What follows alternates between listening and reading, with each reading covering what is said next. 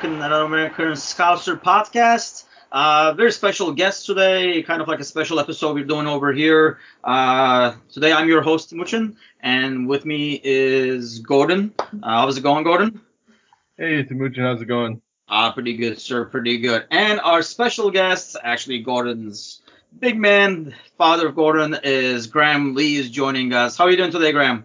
I'm doing good, thanks. You guys all doing well? Trying to hang in there, I think. We just had a pod like a couple of days ago talking about how to kind of deal with sports now with the virus world, but it's been kind of like an interesting month over here. So, one of the reasons.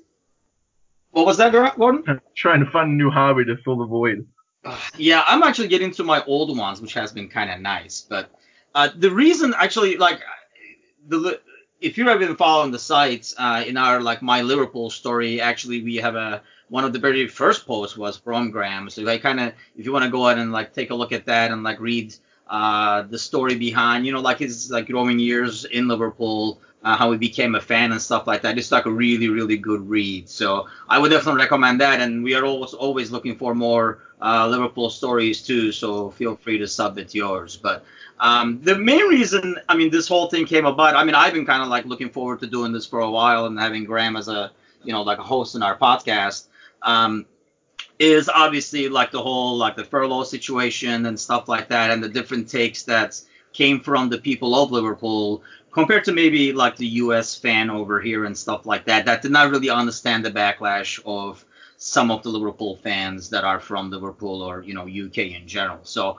kind of figured Graham is like a perfect combination of someone from the city, but at the same time has been here almost 30 years now, right, Graham? Just over, actually.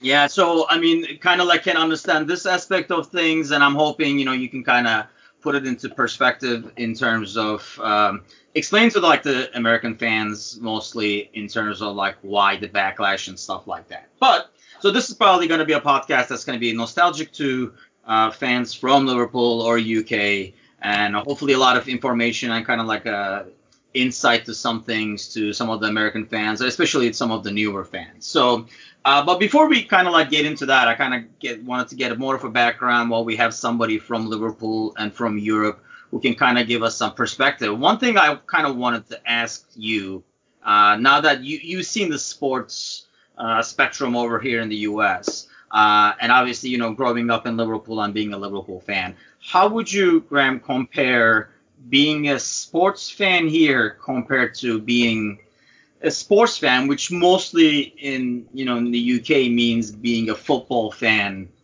back home? Yeah, well, when I was growing up, obviously it's changed now, I'm sure, but, football was absolutely everything to me. A result would actually cover your whole entire week, not just a weekend. So Liverpool have a bad result, it kind of bums you off for Saturday and Sunday, but back in the day, trust me, it was the whole week. And my mom used to tell stories how you could tell just how well or poorly Liverpool done by the number of bruises on some of the wives' faces. It was that bad. But one of the big problems in England in the 70s and early 80s was the team that you followed, or even the sport you followed or didn't follow, went a long way in determining just how you were perceived and ultimately shaped the person that you became. It was everything. It really was. And during that time, there was the hooliganism that was going on. That was rife. I know when I first came over to the States, everybody used to say, oh, soccer, everybody's a hooligan. But back in the day, that was actually the case. There were few women going to football games at that time. Kids were all herded into the boys' pen at their particular clubs. At Anfield, the boys' pen was situated at the west end of the main stand, just down by the Kop, down at field level, and we'd all be crammed into there as kids. But also from the violence perspective, might I say, it kind of added to the whole experience in a perverse kind of way. It was electric. It was going to a game, wasn't just watching the game, it was living the game. My very first big game memory was actually I was down at the Wall behind the Rangers end at Hampden Park. Scotland were playing England there, and there was a crowd of like 120,000 plus. And my lasting memory of that day, and I was only a little nipper at the time, only a kid, was looking up at the sky that was turning brown by the beer bottles flying over my head. So it was a different world back then, trust me. But there was England actually beat Scotland on that day, so a lot of beer bottles actually flew over. But even my local team that I followed, which was Southport, which is now just a suburb of Liverpool itself, they'd be lucky to get 3,000 fans going to one of their games. But at the back of the Skezi end, which was their popular end, which is the Kop, if you like, it would be festooned with burning scarves and banners that the Skatesbrook Boot Boys had relieved from all the visiting fans.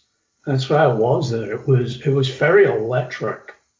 So in the away days, whenever you would travel with your team, be it Liverpool, Everton, even Southport, you'd always be met at the train station by a posse of police and mounted police, and they would march you through the city centre or the town centre in an escort.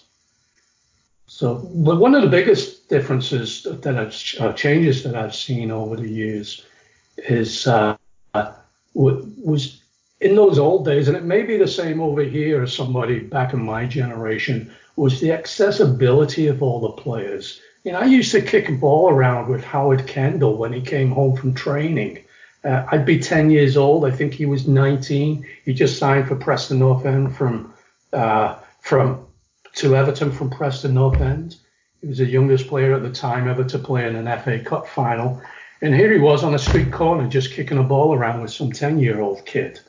You know, everybody and everything was so accessible in those days. And as I got older, you'd hang out in the bar. You'd go for a drink with Kenny Dalglish at the Fisherman's Rest in Birkdale, or Jockey Hansen at the Grapes in Freshfield.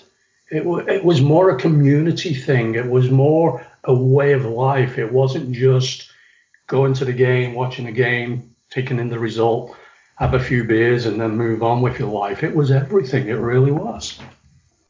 Do you feel like when we talk about like the passion for the sport, because I mean, I'm originally from Turkey, and I think it's the same way where, you know, like you're saying, football is everything. Yes, there are other sports, but football is 90% of everything.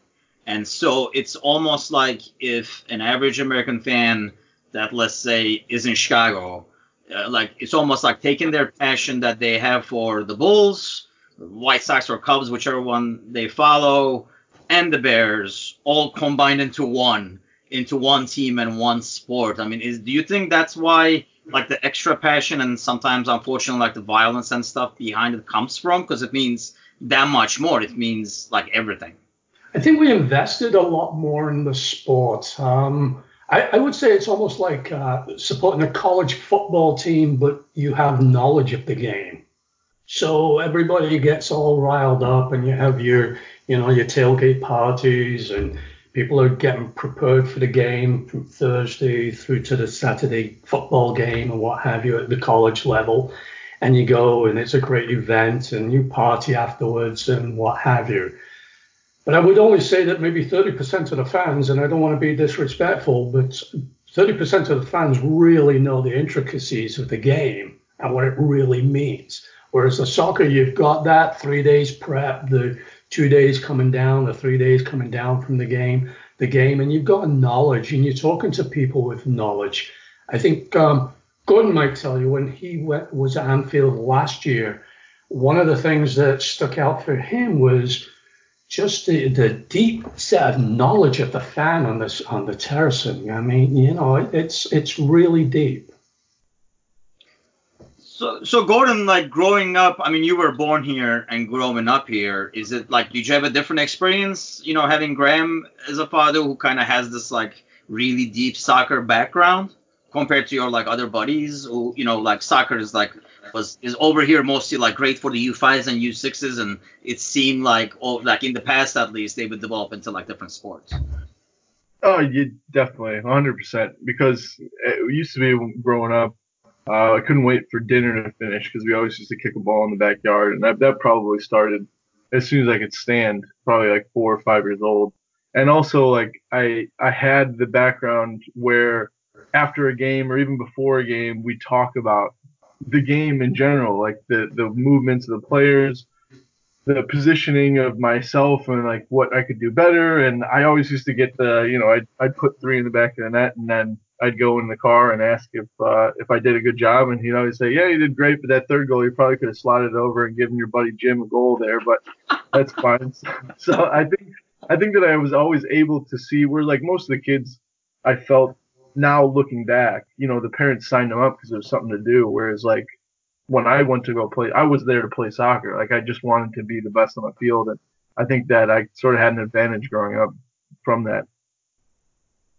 And so, like, Graham, coming back to you when we talk about like the passion and stuff like that, and you were talking about like how it was a community, and I think, obviously as the clubs get bigger over the years, that has changed, but that's something I wanted to touch on. I mean, would you consider Liverpool in terms of as a club kind of like more unique, maybe compared to some of the others, as it stayed more of a I know it's nothing like the old days, but it almost feels like it's a club that has stayed as a community more than most of the others.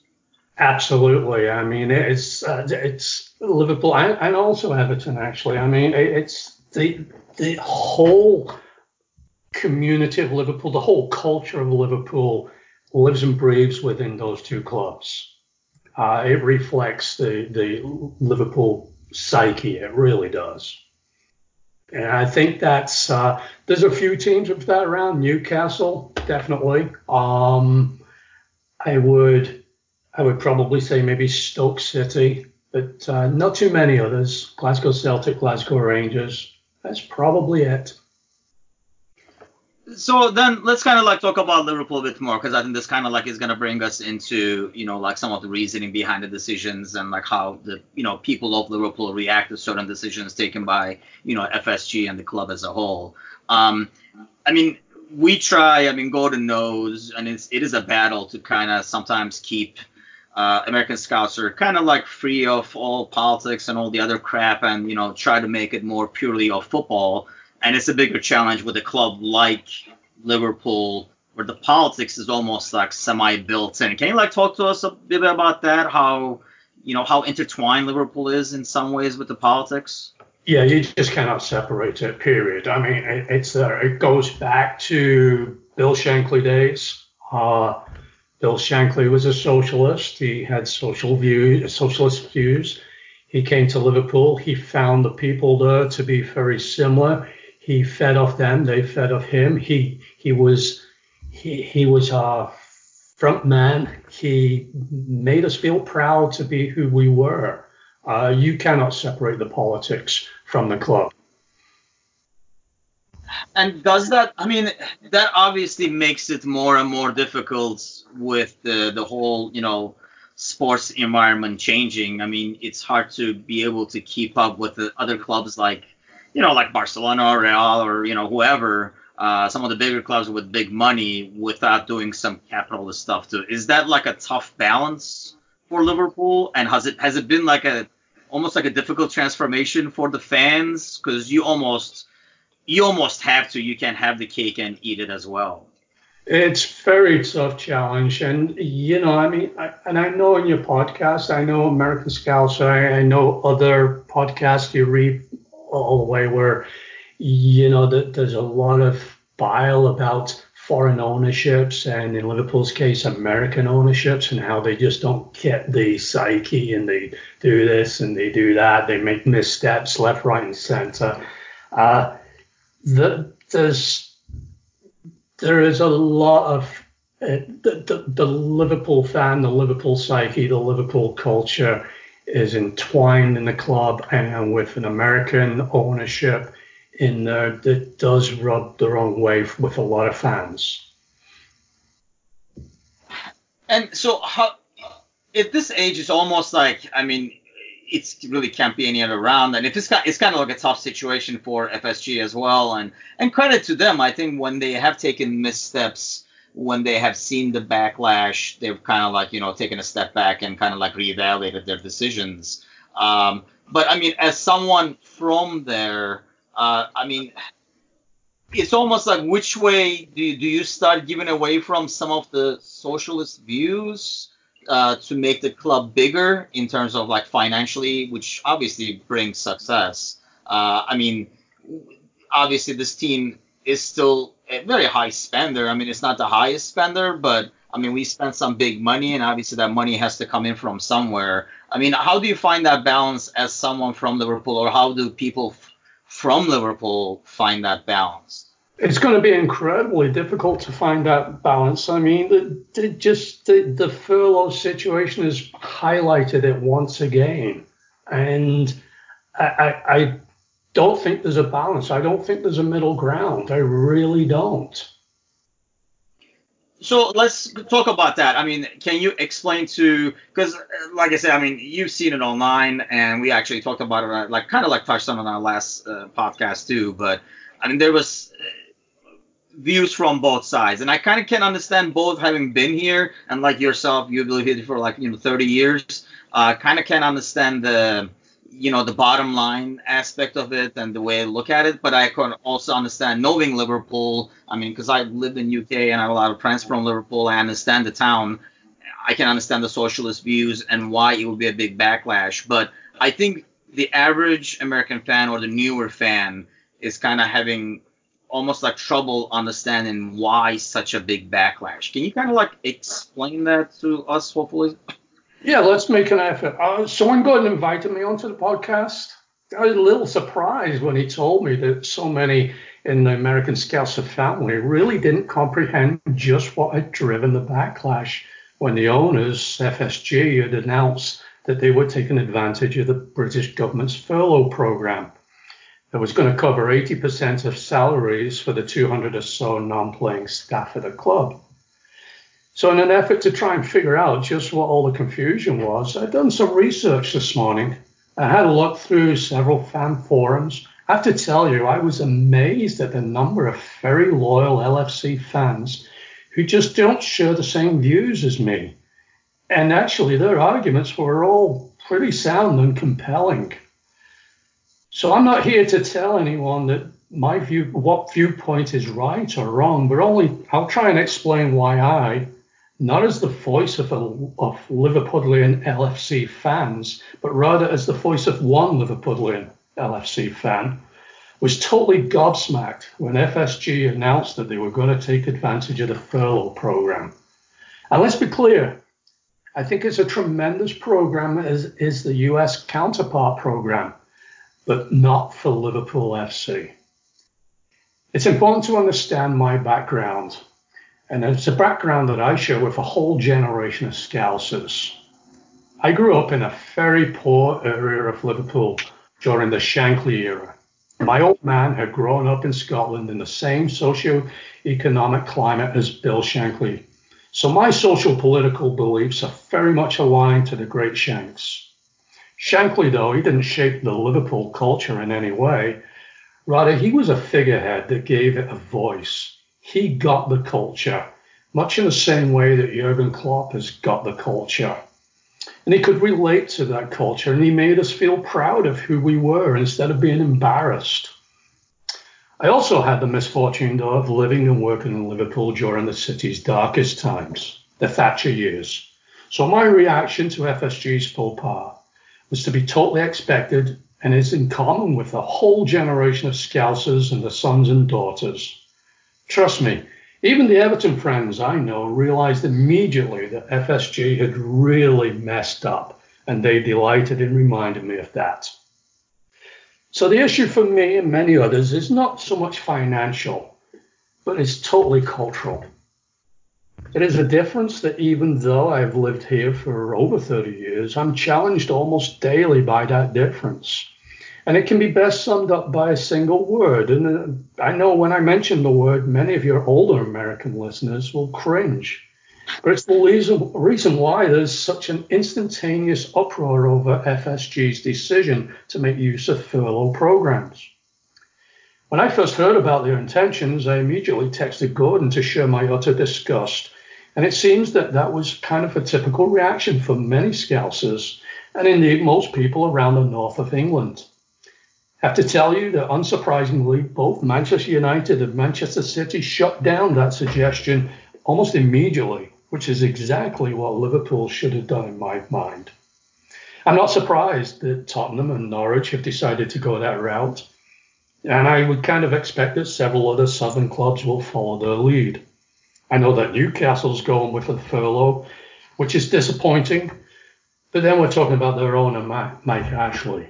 He's been trying to break the isolation rules for his Sports Direct enterprises since day one, and he's a real piece of work anyway. So I think in general, you'll see a distinct north-south divide on this matter. So it's not just a Liverpool thing. I really do think it's a north-south divide. So I texted Gordon, and his response absolutely floored me. He said simply, hands tied. I was about to disown him there and then. Really. I blamed his mother for his lack of social consciousness. Then I realized that his response is probably more typical in this country than I had imagined. Here in the States, business is free enterprise. It's embraced, and the success of an enterprise is totally based on business decisions. So you see, the cultural difference is socialism, pure and simple. And it was reinforced over the weekend when, and although I mentioned socialism, I have no intention of this becoming a political discussion, because in the context of the podcast, this is just cultural and not political. But over the weekend, Kushner made mention that the federal stockpile of masks, ventilators, etc. all belong to the government. I almost put my foot through the TV screen, and I'm still incredulous that the people of America let him get away with such a statement. Excuse me, but who the heck paid for all this equipment? And who's it for again? You see, where I come from, the government has no money of its own. And if it did, then some serious questions would be asked. Jack, George, and Jill gave the government their money through taxes for the government to manage paying for social programs, healthcare, education, defense, etc. It really is that simple. The issues that I come across that are difficult for me when I'm over here in the States is that I pay government taxes like you guys every paycheck, every year, and yet we still have to find $140,000 to send our kids to university. Where did the taxes go? I spend almost $2,000 a month on healthcare insurance and still get a bill every doctor's visit. Where did the taxes go? Made to feel guilty whenever I'm asked to support the vets. And believe me, I sincerely thank the vets, both sides of the Atlantic. But surely isn't this a task that I gave the government to undertake with my taxes? So that's what I mean by cultural socialism. Americans, I found as a whole, as individuals, are so much more socially conscious. But collectively as a group, it's the Scousers, the Mancunians, the Glaswegians, and even the Geordies. They seem to be far more culturally socialistic. So getting back to FSG's incredibly bad misstep. And remember, it's important to realize that FSG is a business and is an American business, so there is a different dynamic going on. But in my mind, FSG figuratively went out in the street and told the owner of the curry house on Smithdown Road, which is currently closed due to the COVID-19, and he told the hairdresser on Penny Lane, which is also closed, other recently laid off factory workers sitting on the bench under the liver birds at the pier head, that FSG told them that they intended to use some of their taxes to help pay the wages of LFC's non-paying staff. That, in a nutshell, was why the reaction was so quick and so biting. But then, as we digested that bit of bile, we figured out that taking such an action would also reduce the taxes on earnings that the government would normally collect by a further 80%. So the money that would normally have been allocated for social programs, including the healthcare system, the nurses, doctors' wages, first responders, was all going to be cut by 80% also, because LFC had decided to make use of the furlough program that had been offered to them. And by the way, we're still talking about one of the richest 20 or so sporting franchises on earth. And actually, the same argument can be made against the EPL players taking a wage cut. Sure, it would benefit the owners, but it would hurt social programs. The players should be donating to programs post-tax. Thank you very much, Andy Robertson, for your parents and I are very proud of your actions. Way to go, Robbo. He's a real working class hero. So when you see the post on This Is Anfield, the Cop, 6 Crazy Minutes, Liverpool Way, American Scouser, etc., all questioning foreign ownership and especially American ownership, this is why. It's very much a cultural thing. Myself, having an American son, daughter, wife, and future daughter-in-law, I totally get it. And I can applaud FSG for the reversal of policy, although they really never should have turned into that cul-de-sac in the first place. Personally, I bless the very day that FSG acquired LFC. But please, ticket prices, copywriting the name Liverpool, and now this, give us a break. And while we're on the subject of differing cultures in professional sports, it goes a long way towards explaining why financial fair play is so vital in European soccer. A sports franchise in the US is a business, which is why we can have the likes of the Chicago Cubs threatening the city that they will leave if they don't receive a sweeter deal or a bigger TV screen. It's a business move, and the success of the franchise depends solely upon good and sound business decisions made by the Ricketts family. But look at this through a community lens. What happens to the bars, the restaurants, and the businesses that surround Wrigleyville if and when the Cubs do leave? European soccer clubs are more invested in their communities because they are the face of the community. It's not that they're better or more socially conscious than their American counterparts. It's just a different set of values. It is, again, cultural socialism, which is actually the nub of what FFP is all about. They're trying to prevent a community vacuum in the wake of some mega rich owner deciding that it makes much better sense from a business perspective if he just moves the franchise to a new market, or even worse, bleed the franchise dry. Thanks, Hicks and Gillette. Sure, at the end of this tunnel that we currently find ourselves in, there's going to undoubtedly be victims. I hear that Burnley Football Club are on the brink right now.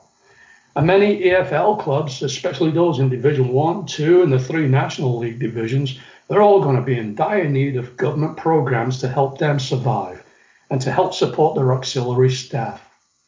EPL owners also need to play their part, not just the players. So there is a reason why LFC's adopted a certain song for the club anthem way back in the 60s. And that reason holds true today. So you see, you thought you just supported a footy team. Oh no. Liverpool Football Club, Tranmere Rovers, and even Marine FC are so very much more than that. So thank you. You'll never walk alone. So hopefully that kind of answers my views on the furlough and why my reaction was as it was.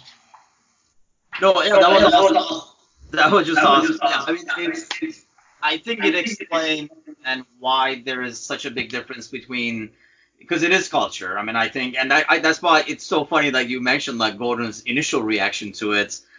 So Gordon, when Graham knocked sense into you, how long did that take to get that sense knocked in?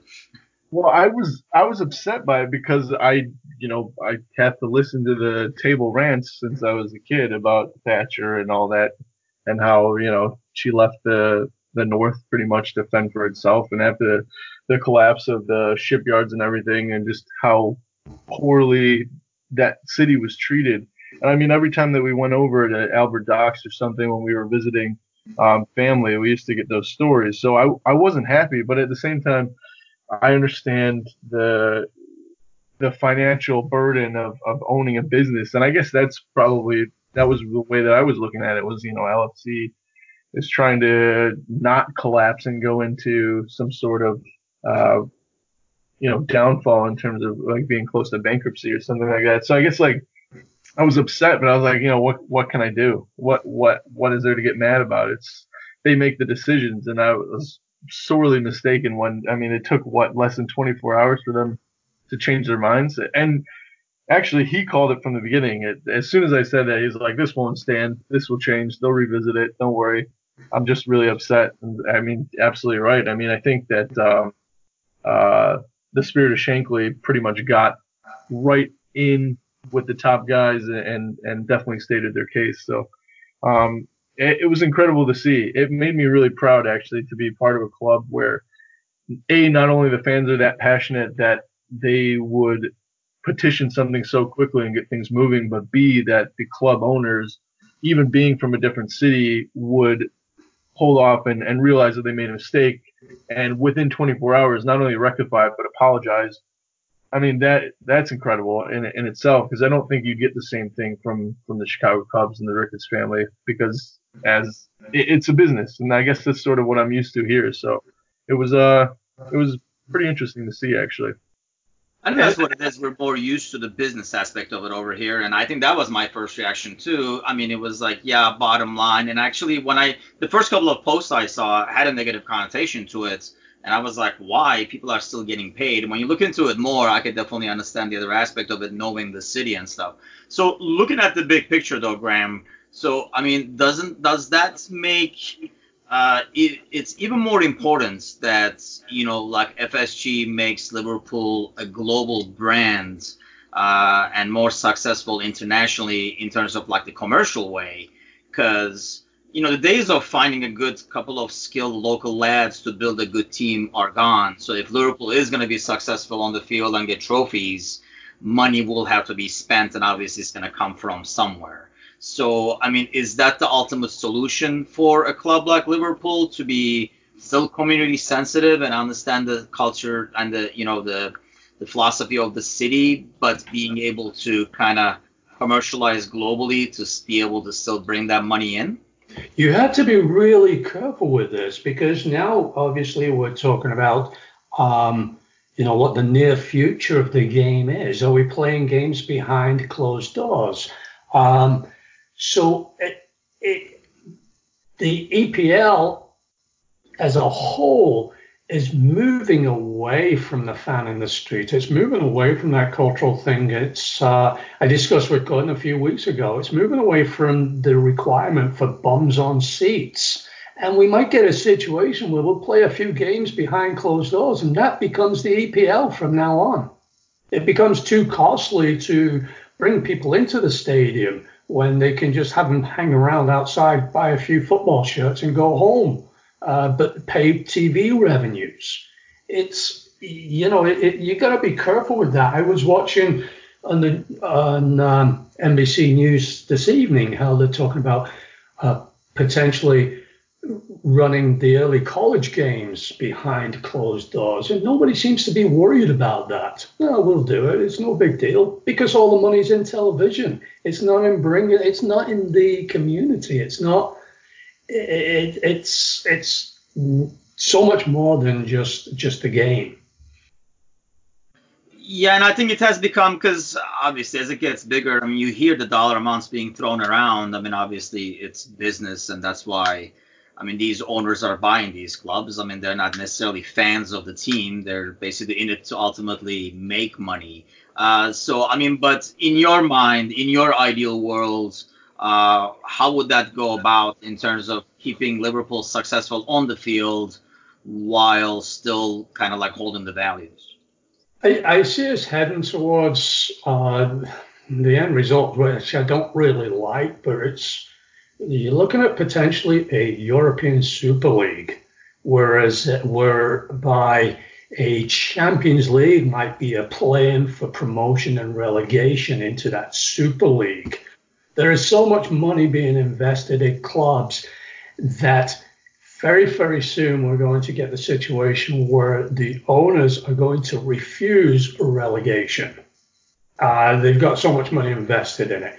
And relegation and promotion is everything in soccer in Europe.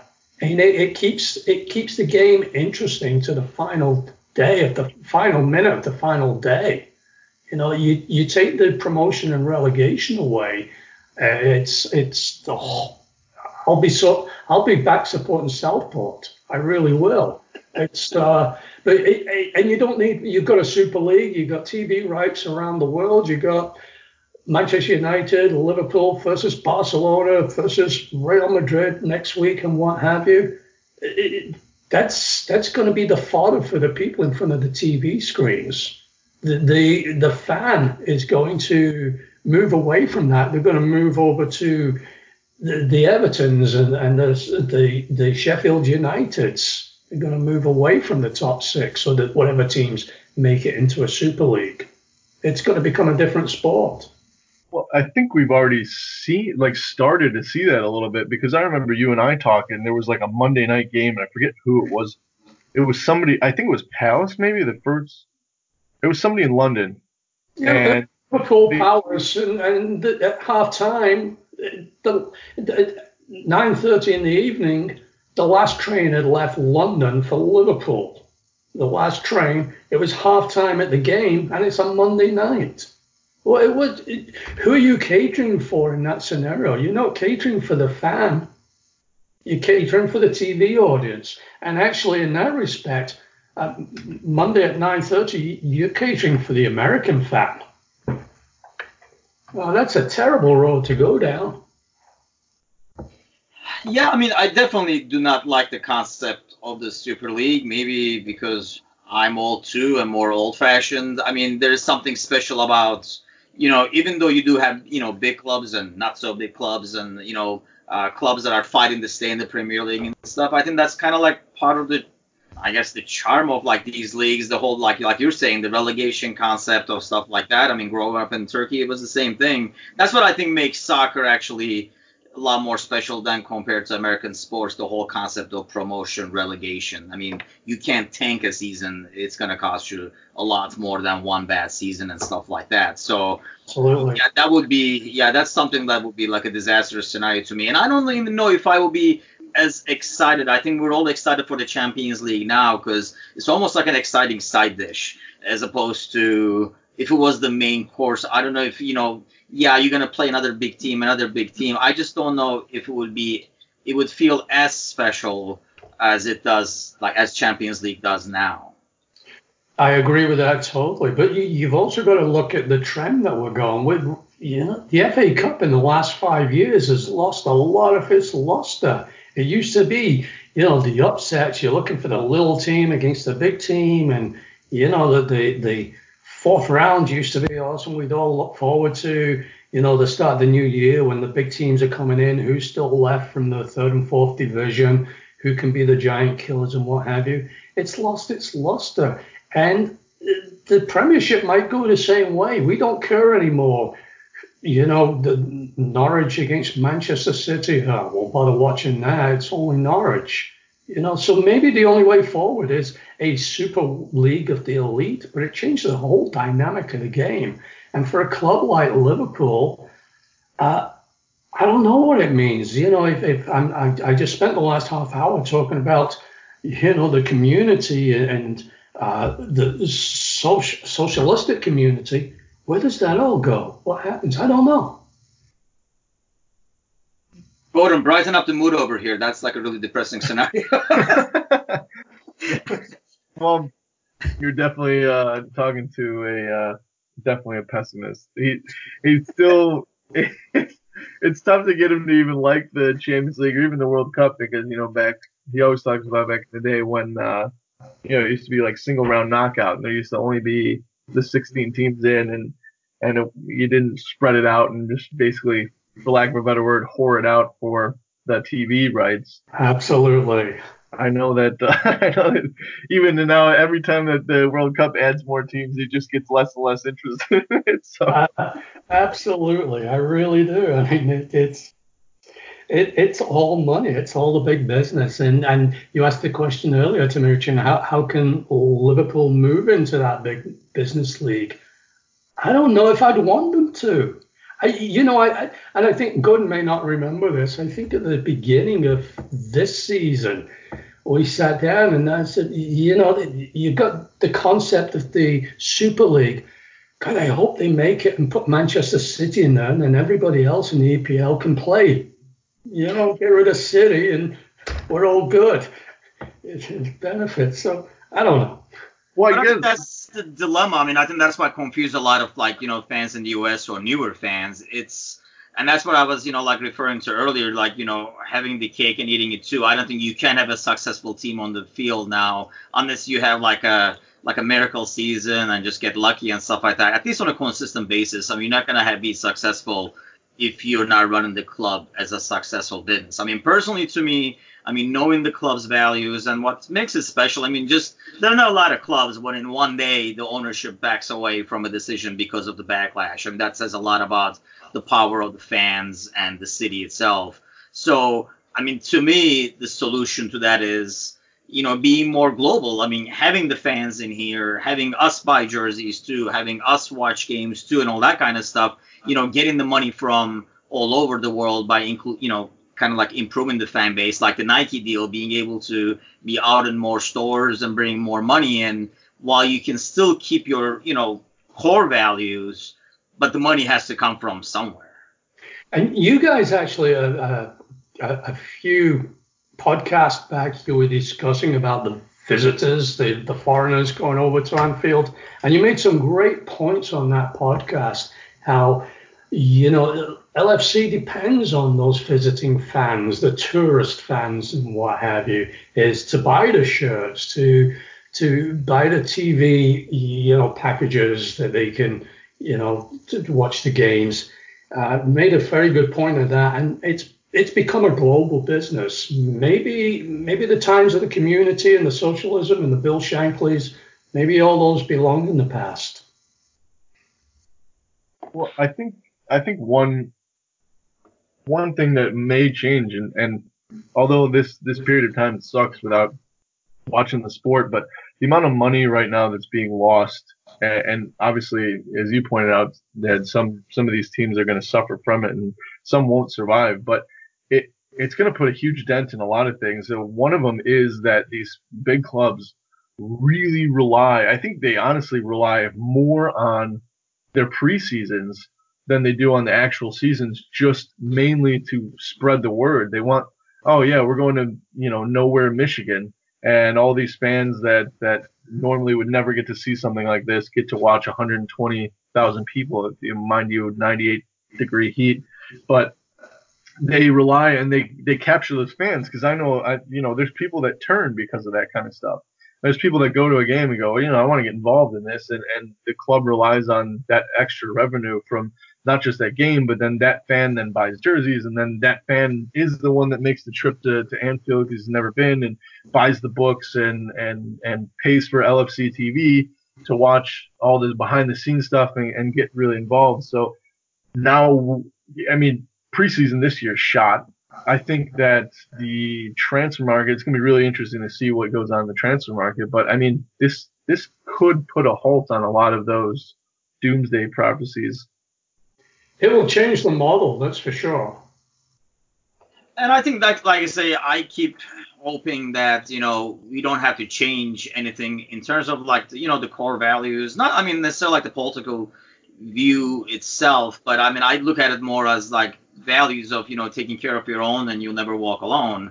Doesn't have to be like you're saying, doesn't have to be too political, which I know it is in Liverpool, but I think the overall concept can still be there and enforced and looked after, look after the city that you're the club of ultimately first, but while staying global to, be able to generate that income. So which kind of obviously requires more fans, and that's one of the things that I always run into in American Scouser. I know me and Gordon constantly kind of battle this, because I feel like, what is your take as someone who has always supported from birth like Liverpool? What is your take? How do you approach newer fans coming into the club? The reason I ask that is, I don't know if Gordon has seen, I'm sure you've seen in our groups and chats and stuff like that, where there's always kind of a little bit, especially for people who have been waiting 30 years and stuff like that, almost like a semi-resentment for someone who came in 4 years ago and have only waited 4 years. You got to join at some point, and the more the merrier. And actually, that's another thing. Part of the history of Liverpool, if people sit down and if they're looking for a team, you can't go much wrong by following a team like Liverpool because of the history, because of the culture behind it. Visitors who come in, the tourists, the football tourists, there's an argument against them. I mean, they potentially do deny a seat for a local, but who's to say that local is going to sit there anyway? There's always a local who's going to sell somebody a ticket. So, I think they're actually good as visitors. All I ask is that they sing loudly and they put away the camera phones, but and enjoy the experience. I think that's great if people can look at Liverpool, look at its LFC, look at its history, look at its culture, and be part of it for a Saturday afternoon. I think that's a wonderful thing. I really do. It's something that I'm glad to share. I'm glad to tell people about and get up and tell them just how, socialistically bent we really are out there. I think that, when we started the site and, our constant goal is that, obviously we're going to have a lot of newer fans and they might know the team. They might know some of the players because they've been watching now and stuff like that. But kind of like being able to teach the story and why the club is special, because there's always going to be some, bandwagon fans. But I really feel like it's a club that once you start following and you find out more, you're going to be kind of locked in because who else better is out there? There's nobody. So I think it's that's why I'm hoping it's more and more important to kind of share these and kind of inform people. And that's why, thank you for joining us, because I really wanted to have it on and kind of get a perspective of someone from Liverpool, and you kind of put it away, presented it perfectly, because I'm hoping a lot of people who listen today kind of can understand that perspective. And they might not agree with it. They might not agree with, those policies and stuff like that, or the politics behind it. But you got to understand it to be able to evaluate it. And I think that's kind of what was missing when you got the initial reaction to that. Would you agree to that, Gordon? I think most people didn't even understand why people in Liverpool kind of had a backlash. Yeah, and there were several people, because there was 5 or 6 different posts throughout the groups, but I felt that there were a few people that were actually trying to explain the reasoning behind it, but it was really washed out by just people going back and forth with each other. And the one person didn't really know that this person doesn't fully get it, and the other person doesn't get it at all and just thinks that they're being attacked. So I think that a lot of the good stuff was being washed away. And I think, like you said, they may not agree at the end of the day, but you can't make an informed decision without knowing both sides of the coin. And I think it's important to know that. And, there's a lot of people, I wouldn't say a lot, but there might be some people that listen to this and maybe even have done their own research and sort of shy away from a club that is so passionate about socialism. But we don't want them as fans anyway, so if they can find another club, and if that's their basis of the club, then that's the basis of the club. But I think that it's important to know the reasoning behind it. And I think if you're really going to support a team that is so locally based, then you have to understand what it's like to be a local, or what that decision meant to the locals, even if it doesn't directly affect you. But I think if you look at, in terms of the FSG situation, it's ultimately you can still kind of respect and follow the local values. I'm sure FSG as a company is not socialist. That's not how companies get rich. But, you would think, they ultimately were able to make a decision to say, is $2.5 million or whatever was being spent. I think it was right about 2.5 as of now, at least. Million, is that money worth really kind of losing all the goodwill they have created with the success and some of the good decisions and the improvements they have done? And right, they've made the smart decision. So it's a matter of balancing that business with the local values, which is really hard for a team like Liverpool, and that's why I thought it was good to get Graham's perspective on that. So Graham, as somebody who has waited, one of those who have waited 30 years, I'm sure this virus is kind of really cramping the style, but how would you want this to end as someone who has waited for so long as, we get the title? What is your dream scenario? Oh, my goodness, Timuchin, this is a real downer. I was giving this a thought just before the podcast started, and I came to the decision that if I had to choose between a season being ruled null and void, or the title being won behind closed doors with no parade, I'd have to go with null and void. Really? Absolutely. Again, it's a cultural thing. It's the city needs to celebrate. We would eventually celebrate, though, wouldn't we? I mean, we can eventually get out of here. Just like celebrate.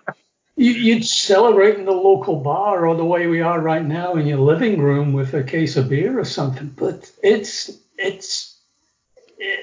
a weird thing to say. But I sat down, I'm playing with all the different scenarios. And, without winning the title, with a full house, without the parade coming down, the pierhead, the gory, it just wouldn't be the same. It absolutely wouldn't be the same. I think that we're doing the right thing. It looks as if everything's being cleared so that the end of this season will complete, be it in September or August, September, and that we'll consolidate next season. We're getting rid of the international games, might get rid of an international break coming there. I think we're gearing up for the right stuff. I see that Chelsea were out training in the local park today or yesterday with Jose. They got in trouble for that. But teams are starting to come out of hibernation to start to position themselves for restarting. So I'm optimistic enough to think that we will finish the season. It's going to be a strange finish. I mean, who's to say that Man City isn't going to take maximum points out of the last 10 games and push Liverpool to the wire? Who's to say that isn't going to happen? But I think it will finish. But I would hate Liverpool to lift a trophy in a silent stadium and then all go home and go to the different countries and what have you, and I can't celebrate until the first game of next season. That would be so wrong. Wow, where are you at with this, Gordon? So what is your ideal scenario? Well, this year I'll be 29, so I've almost waited 30 years. So I think that I have as much. No, just kidding. I agree because I mean basically the whole point of the podcast was to say how the fans really is what makes Liverpool, and I think that it would be a weird. It's almost like shaking the demons, and you have to do it as a community because the club is a community. It would suck, but honestly, I've got so many just playing soccer growing up my entire life. I've got so many friends, so many different clubs, and I think that I would receive less banter from people if we, like last year when we lost, to then having to win one behind closed doors or even like with an asterisk about how we didn't play the maximum amount of games or whatever the case may be at the end. So I think I'd still I want the trophy because I think that this too could one of my biggest fears was that this just kind of stops a train that was sort of in motion and it kind of halts a dynasty because you never know what this does because like you were saying, Dad, it's just this like form is out the window if we start the season back over. Everyone's back from injury and you start from scratch because the players aren't playing soccer, and everyone who's ever played soccer knows that you need 2 or 3 games, you need serious training before you're actually match fit again. And so you restart the season, it's basically the first day of the year again. And so you don't know, we could pick it up right away, or we could stutter, and this could be the beginning of the end of something that was supposed to happen. So I think it's a real tightrope. I think we have a fantastic team. I think that we're going to finish champions. I think that's pretty much a guarantee at this point, just based on all the things that are going on right now. And it looks like you were saying that we're gearing up to finish the season, but it would feel really weird. It wouldn't feel right, but I'd still want it. Yeah, and don't forget to mention, I'm going back a few years. I've seen a lot of title winners, so my view on this is a little different. I'd love another title just to get, one back on Fergie, knock him off the perch and what have you. But it's another title, and in fact, back in the back in the mid 80s, it got to the point where it was just another title. It's crazy to say that, but it really did get to that point. Yeah, what was that? I missed that. He said he got spoiled. Absolutely. I mean, every season there was a parade. It was either the FA Cup, it was the Champions League, it was the treble, whatever. There was every June, every May, June, there's a parade going on in Liverpool. And so to win the title and not have a parade would be really weird. I'll take the title. I'll take the title. Had to be considered that. Now you're like, I'll take the title. I'll take the title, but it will be weird. It's Gordon may have been a better person to have asked the question of. He's starved. Yeah, I think that's the thing. I mean, you're kind of spoiled from those days, whereas there are probably a lot of our listeners, I would think, have never seen a title, I would guess, for the most part. So, I mean, I'm old enough to barely remember them. I mean, I became a fan in like 84. And, like I remember some of those glory days, but, I was like kind of like still like too young. So I would, I mean, like I say, in a great scenario, hopefully they will continue playing games. Because, like I say, I had this vision in my head where we keep scoring goals in a game where we get every minute brings us closer to the title winning final whistle kind of thing. But I'm hoping we'll get there, but I will take the trophy one way or the other. Because, like I say, it's such a shame if we were only up by 2 points and we were given the trophy, that'd be a different scenario. But on a year like this, it's almost like a no-brainer that we deserve the trophy. I think that's probably the biggest difference in my head. If we're up by 1 point, I would feel like we're stealing and running with it. Whereas, the way we were rolling, it almost feels like it's well deserved. Let's hope so. Let's see. Let's hope for the best. I think we were pessimistic enough this spot. So let's be optimistic and hope for the best and them going back to the field soon. So, Graham, any parting thoughts? Anything else you would like to share with us? A couple of Gordon stories, maybe, so the listeners. No. That's right. We can end right now. That's an open door. You know what? Just going back through memory, I got one for you. One of my best nights at Anfield didn't involve Liverpool. That was crazy. I was just going back through memories, and I'd go back to it was a World Cup qualifier, 1977, and Wales were playing Scotland. The winner would be progressing to the finals in Argentina. And I think because of crowd trouble, Wales couldn't play in the usual stadium, which was at Cardiff. So the fallback stadium would have been at Racecourse Ground at Wrexham, but that's only a small stadium. It takes about 20,000. So they decided to play at Anfield. Wales being the home team, they figured they'd get a great crowd at Anfield, just across the river, basically. So it was hilarious. We had the teams came out the tunnel. Wales are, to all intents and purposes, playing a home game. There's Joey Jones and John Tarshak of Liverpool, and they come running out the tunnel. They go right into the cop, and they both just froze. And they looked at the cop, and it was a sea of tartan for Scotland. And there was maybe 5,000 Welsh fans there and 45,000 Scots fans. It was a blast. It really was. And then Joey Jordan, Big Jaws Jordan, he hand of God, he handled the ball in the Scotland penalty, in the Welsh penalty area, and Scotland got a penalty from it. I think the referee was the only person on earth who didn't see that it was Jordan that handled it. So Scotland took the lead. And then right before the end, Kenny Dalglish scored an absolute sublime goal at Anfield, and the whole place just went crazy. I think that's my best memory of a game at Anfield, and it didn't include Liverpool. That's awesome, though. Man, Dalglish, he was something. But Gordon, any parting thoughts? Yeah, I got one. We can end on an optimistic note, but so Dad, you mentioned that it's not you called it a cul-de-sac that FSG should have even went down, and obviously that's not even with the reversal fans that feel the same way as you do and most Liverpudlians would feel that it's not enough. They're not going to forgive and forget, basically.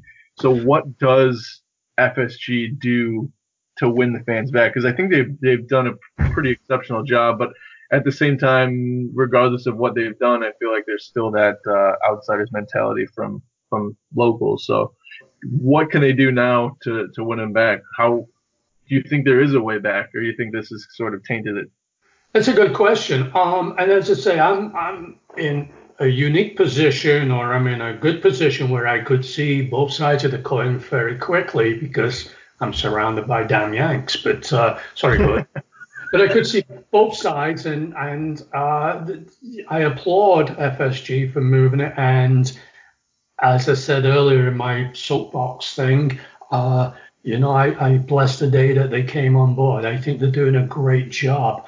Some hardcore Liverpool fans will always be suspicious of foreign owners. They got burnt with Hicks and Gillette. The American business model is not the Liverpool model by any way, shape, or form.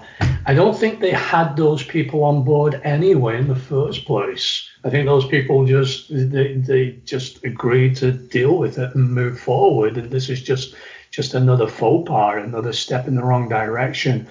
It surprised me that FSG made the announcement to take advantage of the furlough program so quickly. Why did they have to do that so quickly? They could have held off for a little bit, see how things go, see what other teams jump on or what have you. It was, what was it, like the 15th to make a decision on it? They need to think about it a little better. That was a major mistake. There was no reason for them to have made that call so fast. And there's enough scousers in the back room with FSG that can probably direct them better. They were probably let down by their own Liverpool staff. So I don't think it's a case that they need to mend bridges or fix fences or whatever the terminology is. I think we've already got the two camps. We've got the camp that understands what they are and forgives them for it, and we've got the camp that understands who they are and will never forgive them for it, regardless what happens, and we'll both coexist. I don't think FSG will be able to mend the fence, and I don't think they need to. Does it almost sound like it's a no-win battle in that sense for FSG? There are going to be some fans who will always look over their shoulder because it is American ownership or foreign ownership. Regardless of what they do, everything is going to be kind of like double questioned regardless. So it's almost like they're in a no-win situation. Best they can do is probably, like you're saying, probably a bit more patient and double think everything. Like you make a business decision, then reevaluate to make sure it fits Liverpool before finalizing it, kind of deal. But in some ways, they're in a no-win situation with some. And they do a great job, and it's recognized the job they do in the community and the way they've reached out with fans with the stadium expansion, and they do a really good job of that. And there's fans that will never accept it. So I don't think they need to do anything. I think they put their hands up. They said, hey, we screwed up. We're sorry. We'll look for another way. And I think that's totally acceptable. Awesome. Graham, thank you so much for joining us. This is everything I was hoping for and then some, to be honest with you.